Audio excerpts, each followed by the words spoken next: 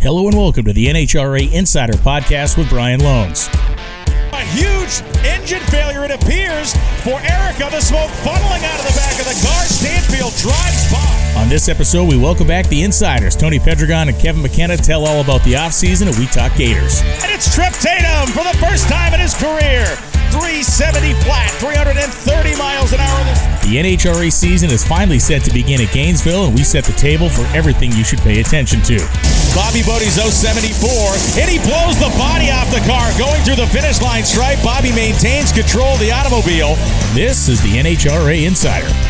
Number 16 is going to take out number 1. He left on it by a day and a half. Both Vance and Hines bikes are out, and it is crazy town in Pro Stock Motorcycle. Hey everybody, it's Brian Lohnes. Welcome back to another episode of the NHRA Insider Podcast. Finally, it is a pre-race episode, and it is the pre-race episode for the first race of our 2023 season, the Amalie Oil NHRA Gators. Going to have Tony Pedregon and Kevin McKenna on, as became tradition last year, and of course we have a lot to talk about here with those two guys. We're going to talk about what teams' results have come from testing, what teams maybe have underperformed, overperformed. We'll even delve into a subject that is near and dear to all of our hearts, which is what's the stuff we don't want to hear drivers say anymore. That is a topic we will address on this show, and I promise you'll want to hear how that goes.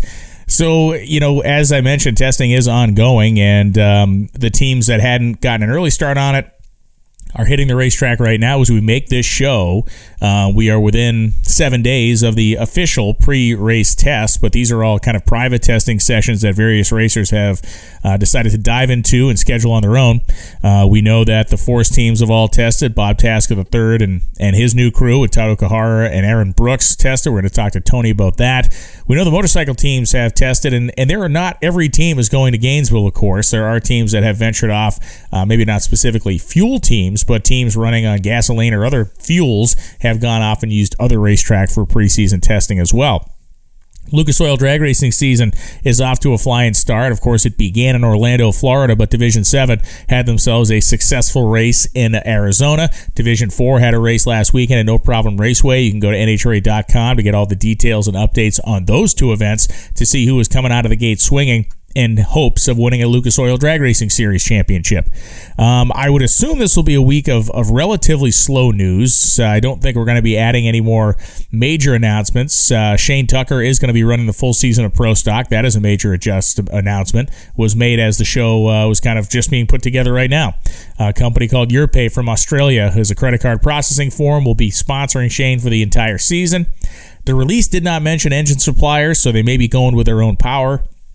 We'll kind of have to catch up with Shane on that one and see how the car is going to be powered this season and what kind of hopes and dreams they have, as it's the first time in a long time we've seen Shane out as a full-timer. Other great news that has been kind of coming across the wire is the car counts and entries for the Gators looking very strong. Pro fields will be full. Pro modified field is looking to have a significant number for the first time in a long time, which is a great sign to get us started. And the reality of the situation is the kind of excitement level here is built to a fever pitch, and we've had plenty of time to think about it and talk about it and wonder about it. Hopefully you've been following along on NHRA.com and across our various social media channels for all the different content we've been cranking out, whether it's top 5 or top 10 lists, some great kind of walks down memory lane, some of the great analytical reporting being done on NHRA.com by Phil Burgess, Kevin McKenna, Kelly Wade, and others who are contributing content to that site on a daily basis. They are cranking out there, and they're as excited as the rest of us are to get this season started. Get the Pep Boys All-Star call-out. That is going to kind of move itself to the forefront of conversation this week as we have a media availability coming with the stars of that contest.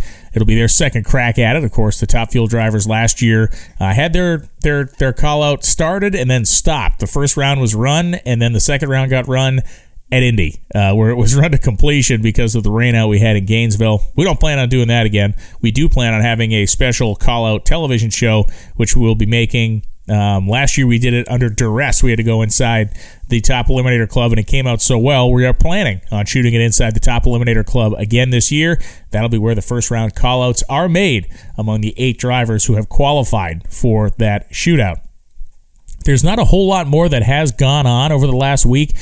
Team social media has been really good. Some great posts from John Force Racing, some great posts from Tony Stewart Racing. Of course, it was fun for Tony Stewart to see that announcement that he made about running a full season in the Lucas Oil Drag Racing Series. He just went on a very aggressive and busy media tour, which took him through all different kinds of television stations, radio stations. He was on all different kinds of electronic media as well, not only promoting the Gators that are upcoming, of course, but also promoting his full-time, if you will, entree into the world of the Lucas Oil Drag Racing Series, competing with the McPhillips family and their A-Fuel Dragster. All that being said, I think we're just going to dive right into our guests here with Tony Pedregon and Kevin McKenna. They'll be waiting for you when we get back here in this NHRA Insider Podcast. It's the pre-Gators edition. Don't go anywhere. We'll be right back. All right, we are back here in the NHRA Insider Podcast, and, for the first time, this is kind of our preseason testing right now. I mean, the two guys I have on, we're going to have on all season long. We do a lot of stuff with both Kevin McKenna and Tony Pedregon on this show, but for the purposes of this is our preseason test session, fellas. How are you guys doing? Good. Good morning, Brian. Tony, what's cooking? Good morning. This is good warm-up for us, Brian, to get ready for the season. We can work on the deep voice and just kind of get ready for some TV. Yeah, man, I'm excited. I think all of us are excited. We've been waiting a long time to actually get to the racetrack. And, thankfully it's been fun to watch and kind of see some results out of testing. And I kind of want to start there. Kevin, is there anybody that you think has been, if not more successful or head and shoulders above the rest? Did anybody come out of testing that even surprised you? Well, it's interesting. You haven't publicly seen a lot of numbers released from testing, although people have generally said, either we're happy or we have work to do.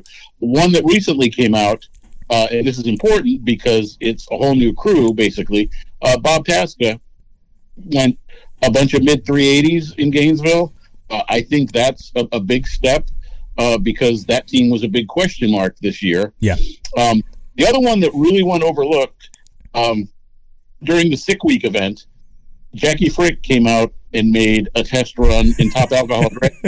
Yeah, at Sick Week at Bradenton. Yeah.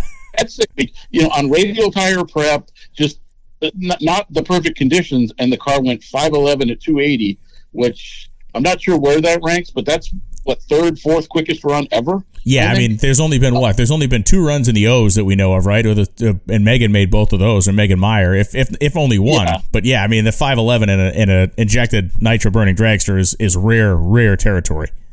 Yeah, so I think we could do an entire show on the top alcohol dragster class with Tony Stewart's arrival and everything you're going to see this year. But that to me was kind of like, the firing the first shot of the year. Yeah, and Tony, let's dive a little bit deeper on the Tasca side of things. I had him on the show about a week ago, and he was actually on his way down there for that test session. And admittedly, he had some pretty high expectations of what he wanted that car to be kind of doing and acting like when they left. And obviously, this information about the car being able to rip out some mid-380s, which was not a place it really found itself a bunch last year, has to leave Tasca feeling pretty confident. I think at this stage, yeah. I think there was a little apprehension. Don't let it fool you. Yeah. But I think Bob was put in a situation where he had to make a decision, an unexpected decision, real quick. I think he was a little bit blindsided, but in a very short amount of time, he did his homework. I almost wonder if he has always had a plan B. You wonder if a guy like that does what he does, that thinks the way that he does, had a backup plan, because there were times it was a challenging relationship for him. A lot of people don't understand behind the scenes what a driver has to go through and how important the chemistry and the compatibility is. But you fast forward now, and he really didn't spend a lot of time here in Indianapolis. Right. I think he's been state to state all over the country, and I think he just relied on some feedback from Todd Okahara, from Aaron Brooks, Todd's brother Scotty. So he had to wrangle up a few crew members, but I think that once he did get to the shop for his photo shoot, I think he was more comfortable. But there's no question, when they got to the racetrack, you got to give them an A, almost an A+ for what they did in testing. And it just goes to show you that, and I've said this before, there's only one Dean Antonelli. There's only one Jimmy Prop. Yeah. Those are the Burrows, the Mahomes. Those are the quarterback everybody wants, right? Or the head coach, depending on how you look at it. Everybody wants those. You're not going to get them. So the best you can do is round up maybe 2, even 3 guys that have the experience, that have the balance, or that can create the balance that one very talented guy like a Dickie Venables might give you. And I think in a short amount of time, based on how they tested, they went in there. I think they found some things as it relates to maintenance, because, let's face it, Tasca had a team and they weren't there all the time. I don't know if there was one time that Mike Neff, and all due respect to Mike, I like him. I've known him for 30 years, but he was never at the shop. So that left all of the workload on John Schaefer, the number 2 guy, and and I think he was overloaded, and he can only do so much. So I think that Bob is going to learn in time. I think he's already starting to realize that the culture is better. Now, time will tell. They will get put through the test. They're going to take their lumps, but very impressive in testing. You expect that from Robert Height, as they did. They ran some 83s. But I think there was a little question mark right next to Tasca's name, and I think that question mark is slowly becoming an exclamation point. Well, look, I think now that enough time has passed and maybe the statute of limitations is up, I think we could talk a little bit about that moment of Bob understanding that he was going to have to make a decision on new leadership for his team. And not to go into too many gory details, but the whole kind of process, Tony, kind of started with a text message I got, right? And I looked at you and I said, wait, is this happening? And then you went and followed up and you said, no, that's not happening. And then 2 hours later you said, oh no, this is happening. I mean, it was a crazy afternoon. Yeah, and it's, it happened at that time of year. But I think and I'm close to Bob, I'm really close to what they're doing. And I think we were all a little blindsided. I think the assumption was that, they're going to continue, but there again, I've always felt strongly that, a crew chief and a crew chief that has driven before, I just find it a little disrespectful that if somebody is going to give a good driver advice, you better be pretty damn good. The way I see it, I find it a little disrespectful when you have a tuner that did win some races, but I'm going to grade it and gauge it on how good that driver was. And I saw the conflict within that team. It's easy to be upbeat when you're winning races. They won a few races, very impressive in the summer when it was warm. Didn't do much early, didn't do much late. They were still a couple of hundredths of a second off the pace. But it didn't rear its head a lot, but I could see that internally, and I just think some of that pressure is going to be off of Tasca now in the driver's seat. I think you have to let a driver drive and the tuner tune the car, and there will be times where you'll want to communicate certain things, but we very rarely see a one-lane track. NHRA, they've gone in and they've addressed that. They understand that it's not good for the teams, it's not good for entertainment, and the lanes the drivers still talk about it because they are so conditioned to talk about it, because the crew chiefs are so critical about lane choice, when in reality you can pretty much go down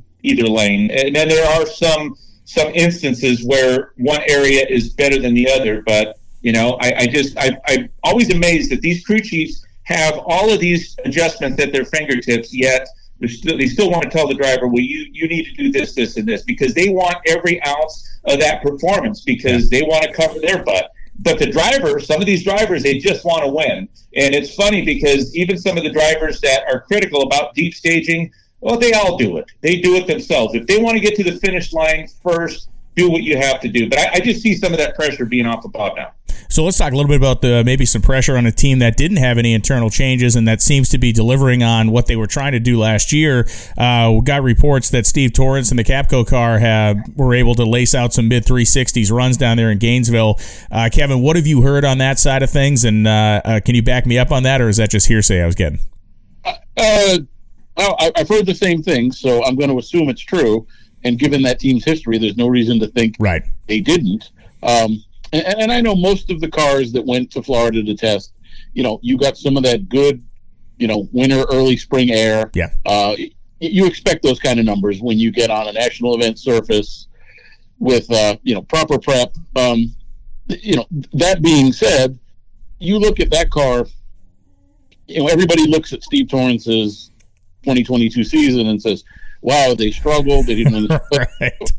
But towards the end, that car was as good as any car in the class. Yeah. They were running mid 360s at most of the last. There's no reason to think they won't pick up exactly where they left off. Now, I did hear the one rumor. I don't know if you shared it. We don't know this to be true, but that they're going to run a canopy this year. So my understanding is that is untrue. So I got that intel, and then I was able to chase that down, and that is to the best of my knowledge from a direct source with the team. They are not going to run a canopy this year. All right. Well, we can put that to bed now. Yeah. But canopy or no canopy, you'd be foolish not to label that as one of the favorites to win the championship this year. And Tony, on that regard, is this a situation where we know what that team did? They felt like they had something stolen from them in 2017, and we saw that rage play out over the next 4 years, where they just went out and donkey stomped everybody. So is this? Are we going to see a little bit of that old swagger out of this team, where they come into the 2023 season almost with a little bit of that 2018 mentality of, all right, you're coming through us again if you want to get this done? I think they're going to have the car. I think they're going to have the performance. We saw them, whatever they were trying and jumping back and forth with different combinations. I think they landed on what would be able to compete with Brittany Force. Yeah. I think there were some times that Steve Torrance wasn't really the Steve Torrance that we're used to seeing. It wasn't the Steve Torrance that won those championships, because the competition is considerably tougher now, but he was shoe shining. I mean, he was winning close races. He'd win some races on hole shots. He did all the things that a championship driver has to do to defend his championships, which they were his.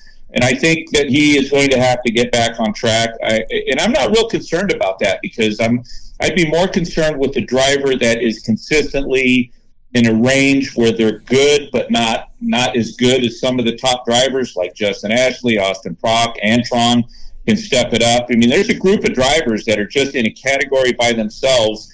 And I think Steve Torrance is one of those drivers that can compete with anyone on any day. And I think his car is going to be back competitive. And if I had to pick somebody to win a championship so early, I would say that Steve Torrance would be my pick. That is a bold prediction. I like it. I like where you're going with that. And, Kevin, there were rumors that, Billy's car was going to get sold and they were going to cut it down to one. Well, that has not happened to my knowledge, and I've not heard any other further discussion, and I really haven't for months, that Billy would not get back in the seat of a top fuel car. So have you heard anything on the second front? Obviously, that's never going to be a full-time car, but it certainly does appear that the equipment is still in their hands. It does. I don't know how often they plan to race the car.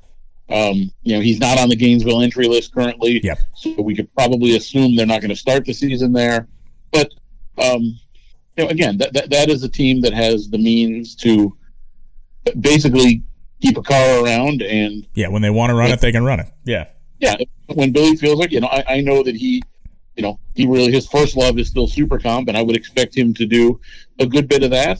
But at the same time, I think once you drive a top fuel car, the itch doesn't really go away. And, best guess, and I'll repeat guess, is we see him a half dozen, maybe 8 times this year. Yeah, that sounds logical to me. And, Tony, I think one of the teams I'm personally placing a lot higher expectation on than I have in past seasons is Clay Millican's, for obvious reasons. And, we saw that car once they got some parts, at Indy, and the Rick Ware thing really came into full swing. They picked up. Now, they were still operating, I think, at not an optimal level in terms of equipment and everything through the end of the year. They got some stuff, but now they have all the stuff. They got a brand new car. They got their fully appointed shop that they're in down there in North Carolina. They have all the blocks and cylinder heads, probably more than Clay's had since he raced for the Warner Enterprises car 20 years ago. So am I wrong in expecting more out of that team than I have maybe in the last 5 years? No, I think you're right. They have everything going for them. The only thing that they do not have going for them is timing. You pick the absolute worst time to try to compete for a top fuel championship, I think ever. I mean, I think if you go back a few years when you didn't have Justin Ashley, Austin Prock, and these are bona fide drivers. I think Clay has his moments where he can compete with them. I think he's going to be better. But we know who. I bet we can, between the three of us and most people that follow Top Fuel, I think you could safely pick the top 5. And that's leaving out some cars that, we all know there's 10 cars that can win races anytime. I think Doug Kalitta is going to be one of those drivers that's going to be in the mix, but I think Clay is going to be as good. The only thing that they needed to work on was consistency, and I think that should improve, based on the depth and the inventory, because those things matter. Yeah. And I think they're going to be a better team, but there's 5 guys that it's going to be awful tough for him to be able to compete with.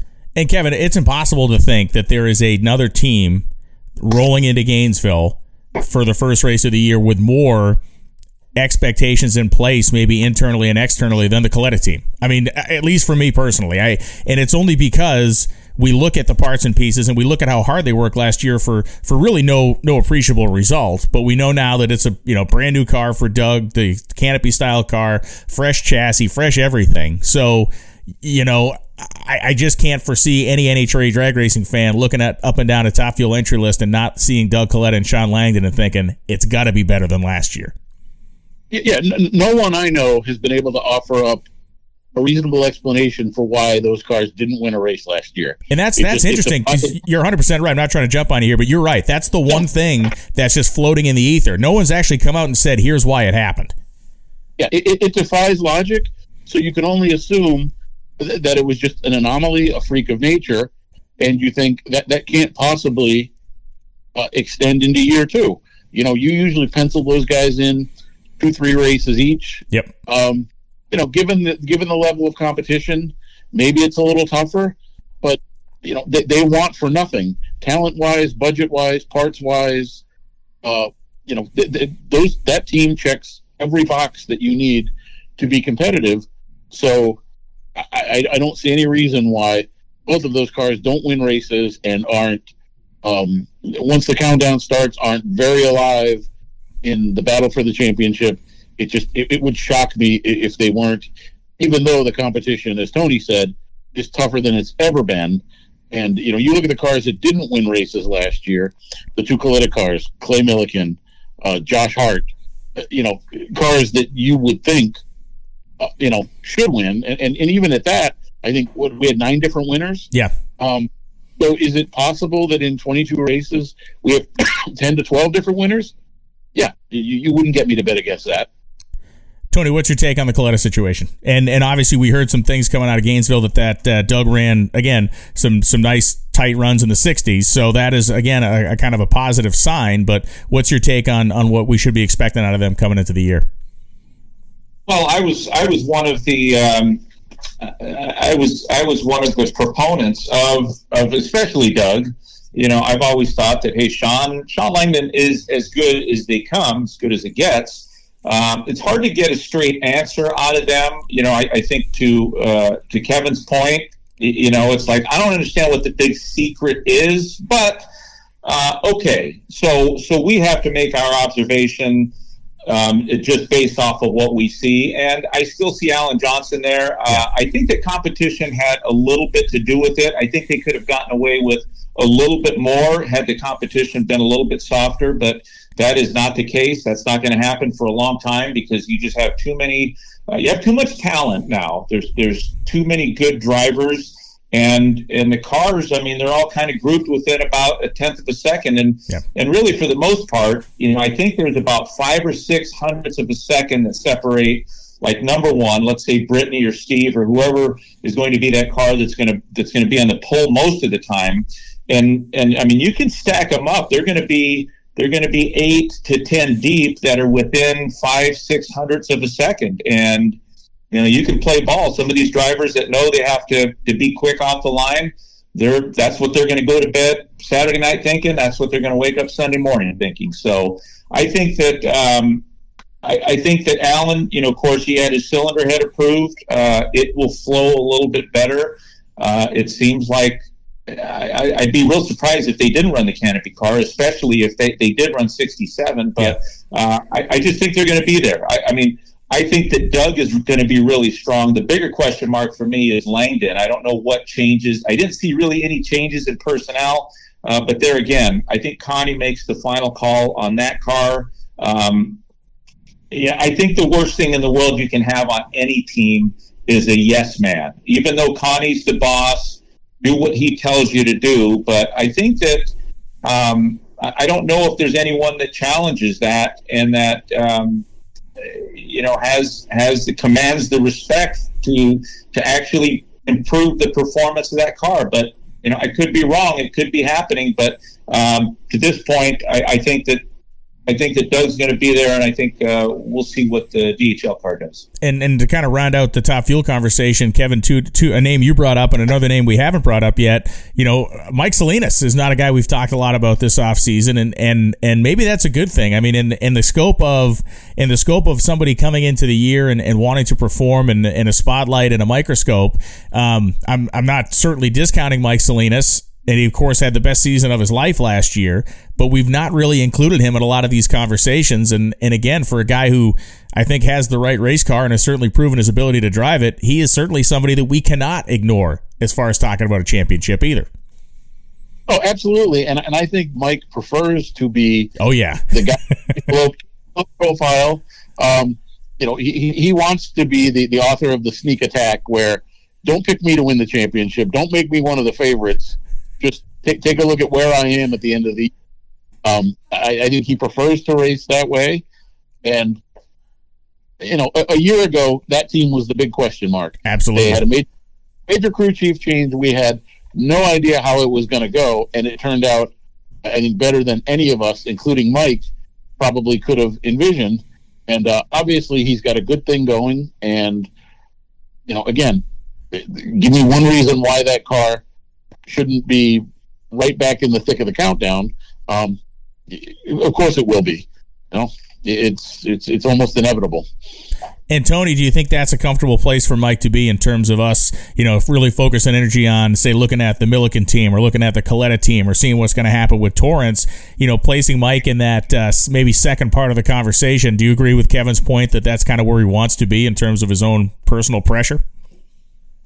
Well, sure. I mean, Mike is one of those guys that it doesn't seem that he really cares to be on camera much. He gets the job done. He's one of the cars that, and I've always felt this, you can hand off a good setup to anyone and it'll work. I know that from experience. When Dickie Venables left, all I had was a notebook.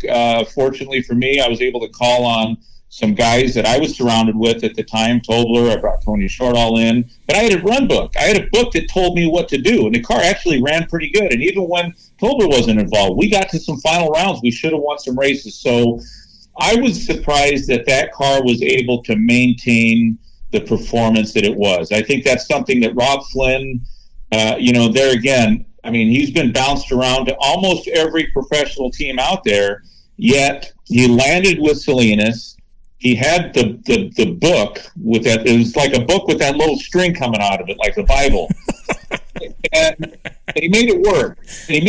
And I've always felt that you just give some of these guys some time, and they're going to put their own signature on it. They're going to try a little of this and a little bit of that. And it really didn't happen. I think towards the end of the year, they weren't really hitting their marks. But I don't see any reason that they couldn't go back to what they were doing. I don't think they're going to change a lot. But they run Allen parts, and it makes you really wonder, are they going to try the new head? Because that cylinder head does change the way the engine runs. Even if it flows better, if it makes more power, then they got to adjust the clutch. They've got to start, changing a few things just to deal with the increase in power. But if they don't change anything, there's no reason that car won't be competitive and able to win races. Yeah, that's a very interesting point. When the shiny new toy comes out, the new parts and pieces, everybody to a degree wants to have the newest, freshest stuff. But if you have a very functional race car that can lay down the type of numbers that you need to actually run, is it worth making that investment? And certainly, I'm not the question of the quality of the parts. The stuff's jewelry.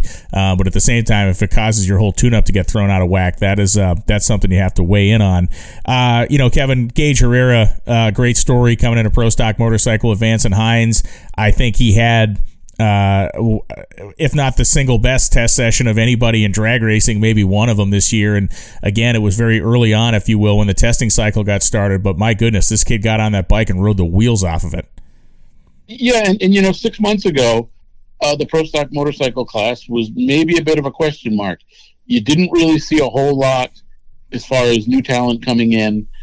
There just wasn't a tremendous amount of buzz around the class. Well, now you've got 3 or 4 new riders coming in, all of whom should be competitive.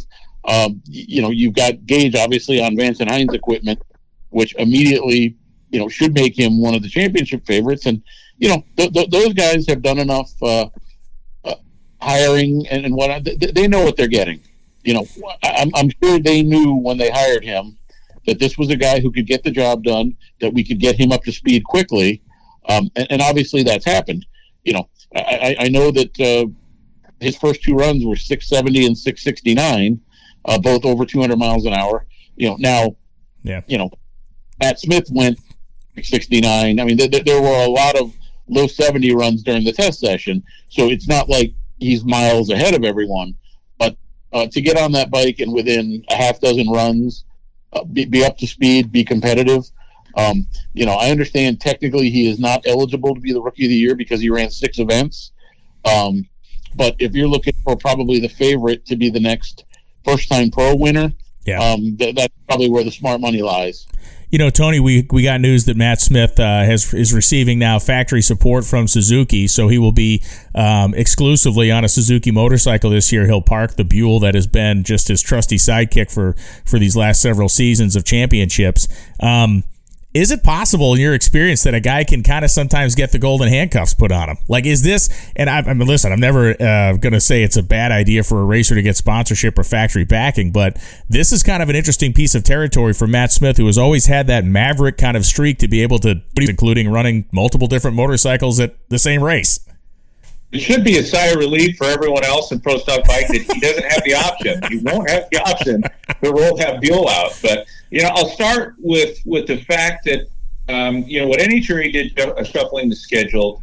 I know that, Brian, you and I on our production call, I didn't realize some of the things that some of the benefits that some of the effects that we're seeing because of this change. I think that the teams, logistically, it makes sense, right? It's going to save them a lot of travel, taking a couple of rigs, a lot of flights. That's really the main reason that NHRA did that, some cost savings for the teams. They continually want to do that, but it's going to work out better for TV. It's going to shorten the season. It seems like all the teams are in favor. They've utilized the additional time, but mostly because the bikes are going to be starting in Gainesville. I think they're going to feel a bigger and better part of the program, especially with all the goings on there. And I think the fact that all this movement in Pro Stock motorcycle and the fact that they're going to be there, I think it's going to make Gainesville our Daytona 500. And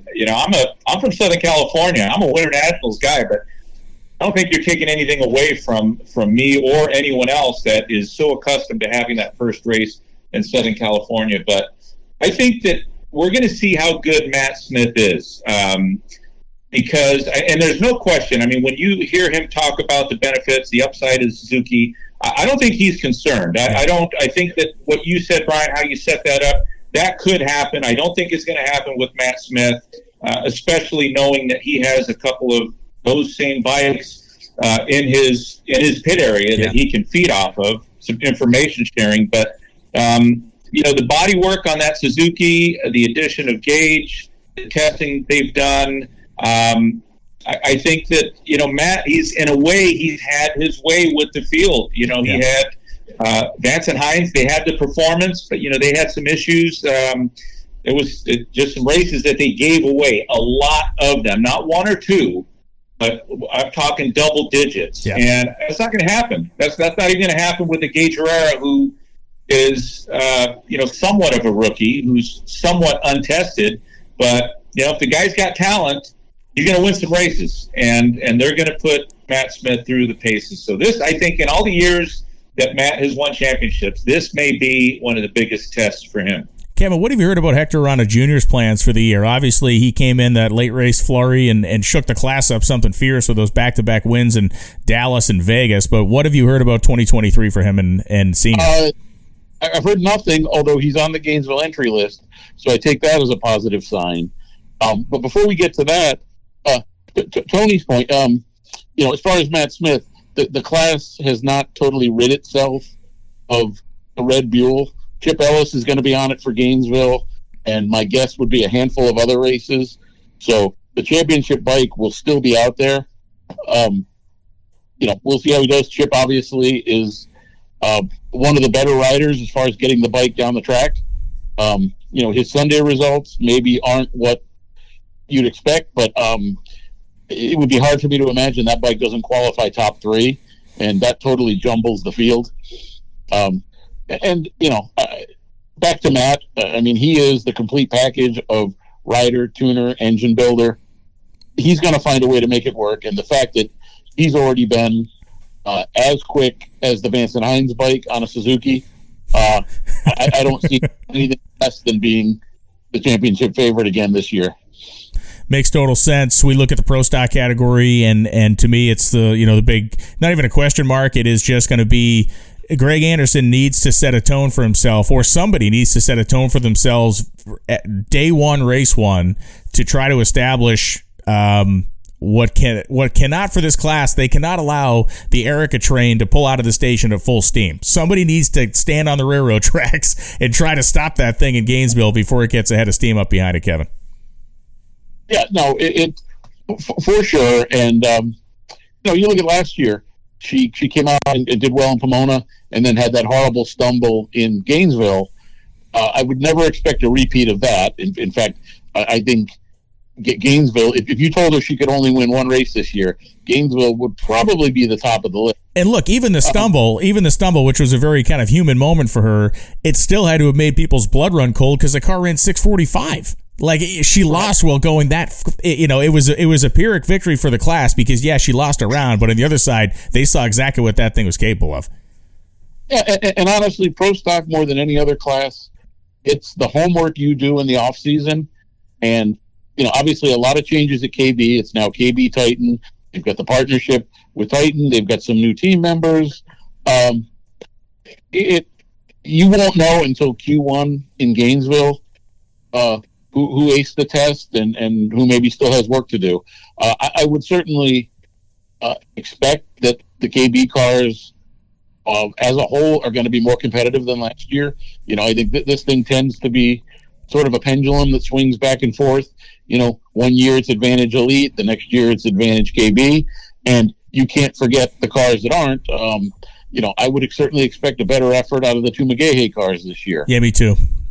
Yeah. So, again, it's pro stock is so hard to handicap. It's so much more of a mystery. But the one thing that's not hard to handicap is Erica's driving, which continues to be some of the best in the class ever. So that's another thing that the rest of the field has to contend with. All you really need to do is give her a car that's within 200 or 300 of the leaders, and she's going to do the rest. That's a fact. I want to move into the funny car category quickly here, and Tony, we've seen obviously the Tasca team's been out testing. Hagen's car's gone out and run well. Height's car's gone out and run well. It does seem as though Cruz and Ron Capps are both going to just use the couple days leading up to the Gators as their only test session. Am I right about that with Cruz? I know that Ron has told me personally that they are just going to use those first couple of days, but is Cruz going to do the same? They are, and with good reason. You look at what they did at the last race. People are still talking about that, and there's no question that that's just you don't produce that kind of performance and not expect to win races. But what that does is that shifts the pressure. One thing that a driver always wants is they just tell themselves, just give me a good car. I just want a car that performs, that runs. And when you get that, now the pressure shifts to Cruz. It shifts to the driver. And, he pulled through. He went toe-to-toe with those guys. And we saw Cruz out of sync over the last couple of years. I don't think he had the confidence in the car, but, he's been in that situation so many times. He's had good cars. He's had lousy cars. They've got a good team. They're bringing Lee Beard back. They're going to be very formidable. I think they can compete with those top three cars because we know that they're not going anywhere. But I think they have the confidence, and of course they didn't change much. They're probably going to be testing their backup car, putting some runs on, maybe on that last day, because you have, I think, Monday, and you definitely have Tuesday and Wednesday. And I think the same can be said about Caps. I don't think they're changing a lot. And it's just a matter, they've freshened a lot of their inventory up. And, we talk a lot about the offseason. There really isn't much of an offseason. These guys have really been in the shop every day. And I heard someone say that, there's actually more work. They do more work because it's all the detail. They go over every cylinder head. They go through the inventory, the superchargers. So much attention is paid to the superchargers, the end frames, the clearances. And, once they get up and going, it's just a matter of maintenance. So I wouldn't be alarmed, if I was Cap, if I was Cruz. When I mentioned the cylinder head, one of the changes that I heard that Tim Wilkerson was going to make, and I hate to correct this, I know he's on the cover of National Dragster, but I just don't consider it a new team. If you're bringing back the same driver, the same tuner, the same crew, that's not a new team. Now, there's a lot of other things that are new. The car looks differently, but, they're bringing on new sponsorship. I don't know how the ownership is structured. If Joe Maynard owns the team, he owns the team, and Tim will be working for him. But it's going to be the same car. It's going to be the LRS car in disguise. It's a great-looking car, but, I think he's going to have the same challenge that, some of the top fuel drivers are. Try to compete with those top five guys. You have to have a good car, and you also have to improve what you've been doing on the starting line, your car control. Those are the things that I think that, that would make Tim Wilkerson better and put him back in the winner's circle, because we know that he had a car that was capable of winning a couple of times last year.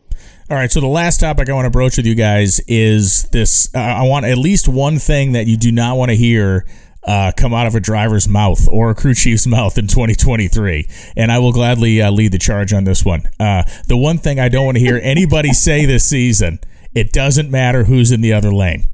That is the grandest lie in drag racing, in humanity. It doesn't matter who's in the other lane means that we should just be running singles all week long, and that's how we should determine the winner of the drag race. It, of course, matters who's in the other lane. You, of course, know who it's going to be, and you, of course, know what you're probably going to need to do to beat them. So please, for the love of God, don't look into a camera and tell me that it does not matter who's in the other lane, because if it didn't, we'd have boxing matches with a single guy in a ring punching himself in the face, and that's not how it works. Don't say it. Kevin? Brian, I agree with that. It's going to be awful hot in hell if they start lying about that. I agree 100%. Kevin, give me one. I don't want to hear anybody tell me that the sport's best days are behind it and that the Gator Nationals isn't the biggest, most important event on the calendar, with the possible exception of Indy. With Gainesville leading the charge this year, being the season opening event, everybody wants to put their best foot forward. Everybody wants to get off to a hot start.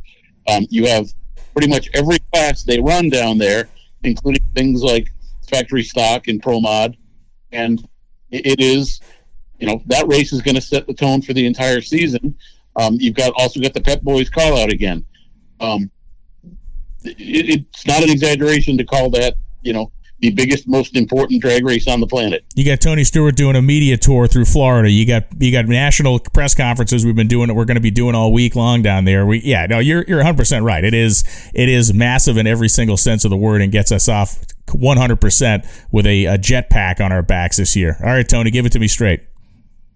Okay, I'm going to have a couple of honorable mentions, but this is tough because there's a lot of them that I don't want to hear. But the one I'm going to go with I don't want to hear I'm excited. At what point are they going to realize that, that was John Force's phrase, and it's used up, it's played out. At what point are most of the drivers going to realize that we know you're excited? The rule of thumb in media training, and everyone's had it, is don't just tell us you're excited. Tell us why you're excited. In fact, that's what we want to hear. Just imagine a family sitting at home watching our show for the first time and hearing I'm excited 29 times. I just don't want to hear it. And my honorable mention is A game. Okay? I mean, we get it. I'm pretty sure you weren't bringing, although it did appear they brought their E game, not their A game.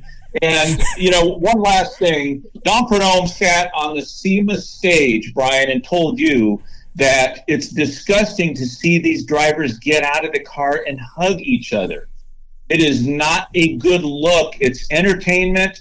You want more sponsorships? Be better on TV. Quit hugging at the end of the track. I see somebody's in mid-season form already. Yeah, Tony, we've often had the conversation. I agree with you 100%. I don't need people, swinging chairs at each other like it's the WWF. But I think that intensity of a win and a loss is a big time thing, and you can be respectful and you can be a sportsman, but the throwing your meat hooks around somebody at the top end after they just slapped you around in front of 30,000 people doesn't necessarily convey, to me anyway, a very high level of intensity. And I often go back to this idea that if I'm a fan of a driver and I paid $100 to have their, official crew shirt on, and I got their little pennant and I got their hat on, and I'm sitting there and all I want to see them do at this event I've spent a lot of my hard-earned money to be at is win, and they go out and get knocked around and they lose in the first round, I'm going to be disappointed. I'm going to be deflated. You're my guy. I can't imagine how bad that would feel. You think, oh man, this guy must be crushed, and then he gets out and is like and has got his arms around the driver, the man or a woman that just beat him, and it's kind of like confusing, I think, for a fan. And again, it's not like we want everybody. And listen, I wouldn't hate it if some tempers flared, and I think they will this year, as they tend to do. But I mean, it doesn't need to be feel good, happy time down there at the top of the racetrack, in my humble opinion. Hey, and Kevin, just for that comment, I don't want to hear a driver say it's a marathon, guys. It's not a marathon. It's a sprint. It's a series of sprints. So when you get your butt kicked, just roll something else out. Just tell us how you're feeling. Throw something. Just give us something different, but stop saying it's a marathon, guys. It's a damn sprint. It's a sport that is anything but a marathon. In fact, it's quite opposite. Listen, one of the reasons I respect J.R. Todd so much, the guy's a very intense competitor, and he wears it on his sleeve. We saw what happened in Brander last year. The thing's on fire. He's still got his foot in it, trying to win the round. Gets out and has a couple of gloves flying. We need so much more of that type of stuff, that overt intensity and that display of the intensity involved out here, that I'll take it any way I can get it. But that is, I think he has a fan base because of his intense way that he approaches the sport and how he feels, give or take, win or lose. We saw Bobby Bodie's fan base increase exponentially after he blew the thing to smithereens in Houston, and everything he could get his hands on went flying. This is the type of stuff that people get attracted to, and this is the type of stuff that builds characters and builds storylines. So yeah, I cannot say enough about that point, Tony. Well, and I think just a final word on that is, we always point the level of competition, especially in Top Fuel, you're going to have a lot of frustration, because I think you're going to have a lot of teams that show up with what Tony would say your A game, right? I mean, the car runs well, you do everything you're supposed to do, and you don't get the result you want. There's plenty of times that you're going to qualify well, run well, and still get it handed to you first round. Yeah. And how do you not be frustrated and probably vent that frustration, verbally, physically, or otherwise? I want to see it. I want to see it. I want to understand it. I want to feel it. That's the bottom line. Yeah, I mean, for a lot of these guys, it's just a matter of luck, and it's easy to get frustrated when luck doesn't go your way, when you lose 3 or 4 races by a combined few thousandths. It's going to happen. Tony and Kevin, thank you very much for taking. You show me a good loser. Show me a good loser. I'll show you a loser. Amen to that. That's all they have to remember. Fellas, thank you so much for taking the time. I will see both of you next week at the Amalie Oil NHRA Gators. I think we got the table set here. And listen, there was a lot of stuff we never touched on. Didn't touch on Antron Brown's chances this year, which are very good. Tony Stewart, there are so many stories coming into this year. We'll all be telling them when we get to Gainesville next week. As always, thanks, fellas. See you soon. And we'll be back with more from the NHRA Insider Podcast right after this.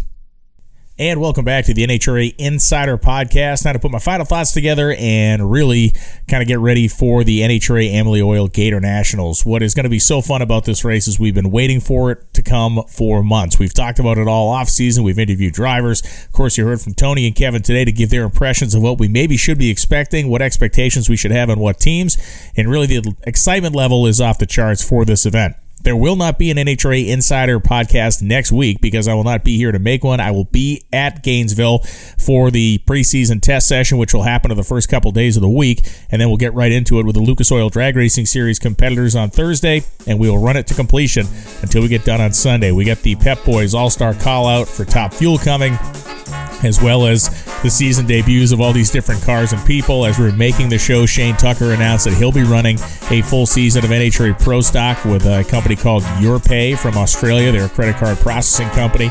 Been several years since we've seen Shane out as a full-time competitor in Pro Stock, which moves our car count in that category to, I believe, 16 or now 17 full-time cars, which is going to create storylines all their own throughout the year.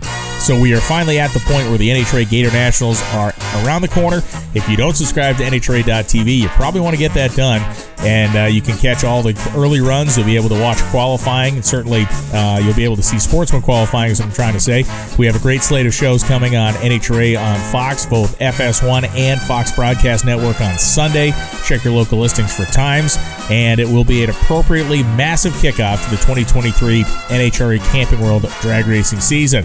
Thanks to Tony Pedregon, thanks to Kevin McKenna, and thanks to you for watching and listening to the NHRA Insider Podcast. I'm Brian Lohnes, and the next time you see me, I'll be yelling at you through the TV set.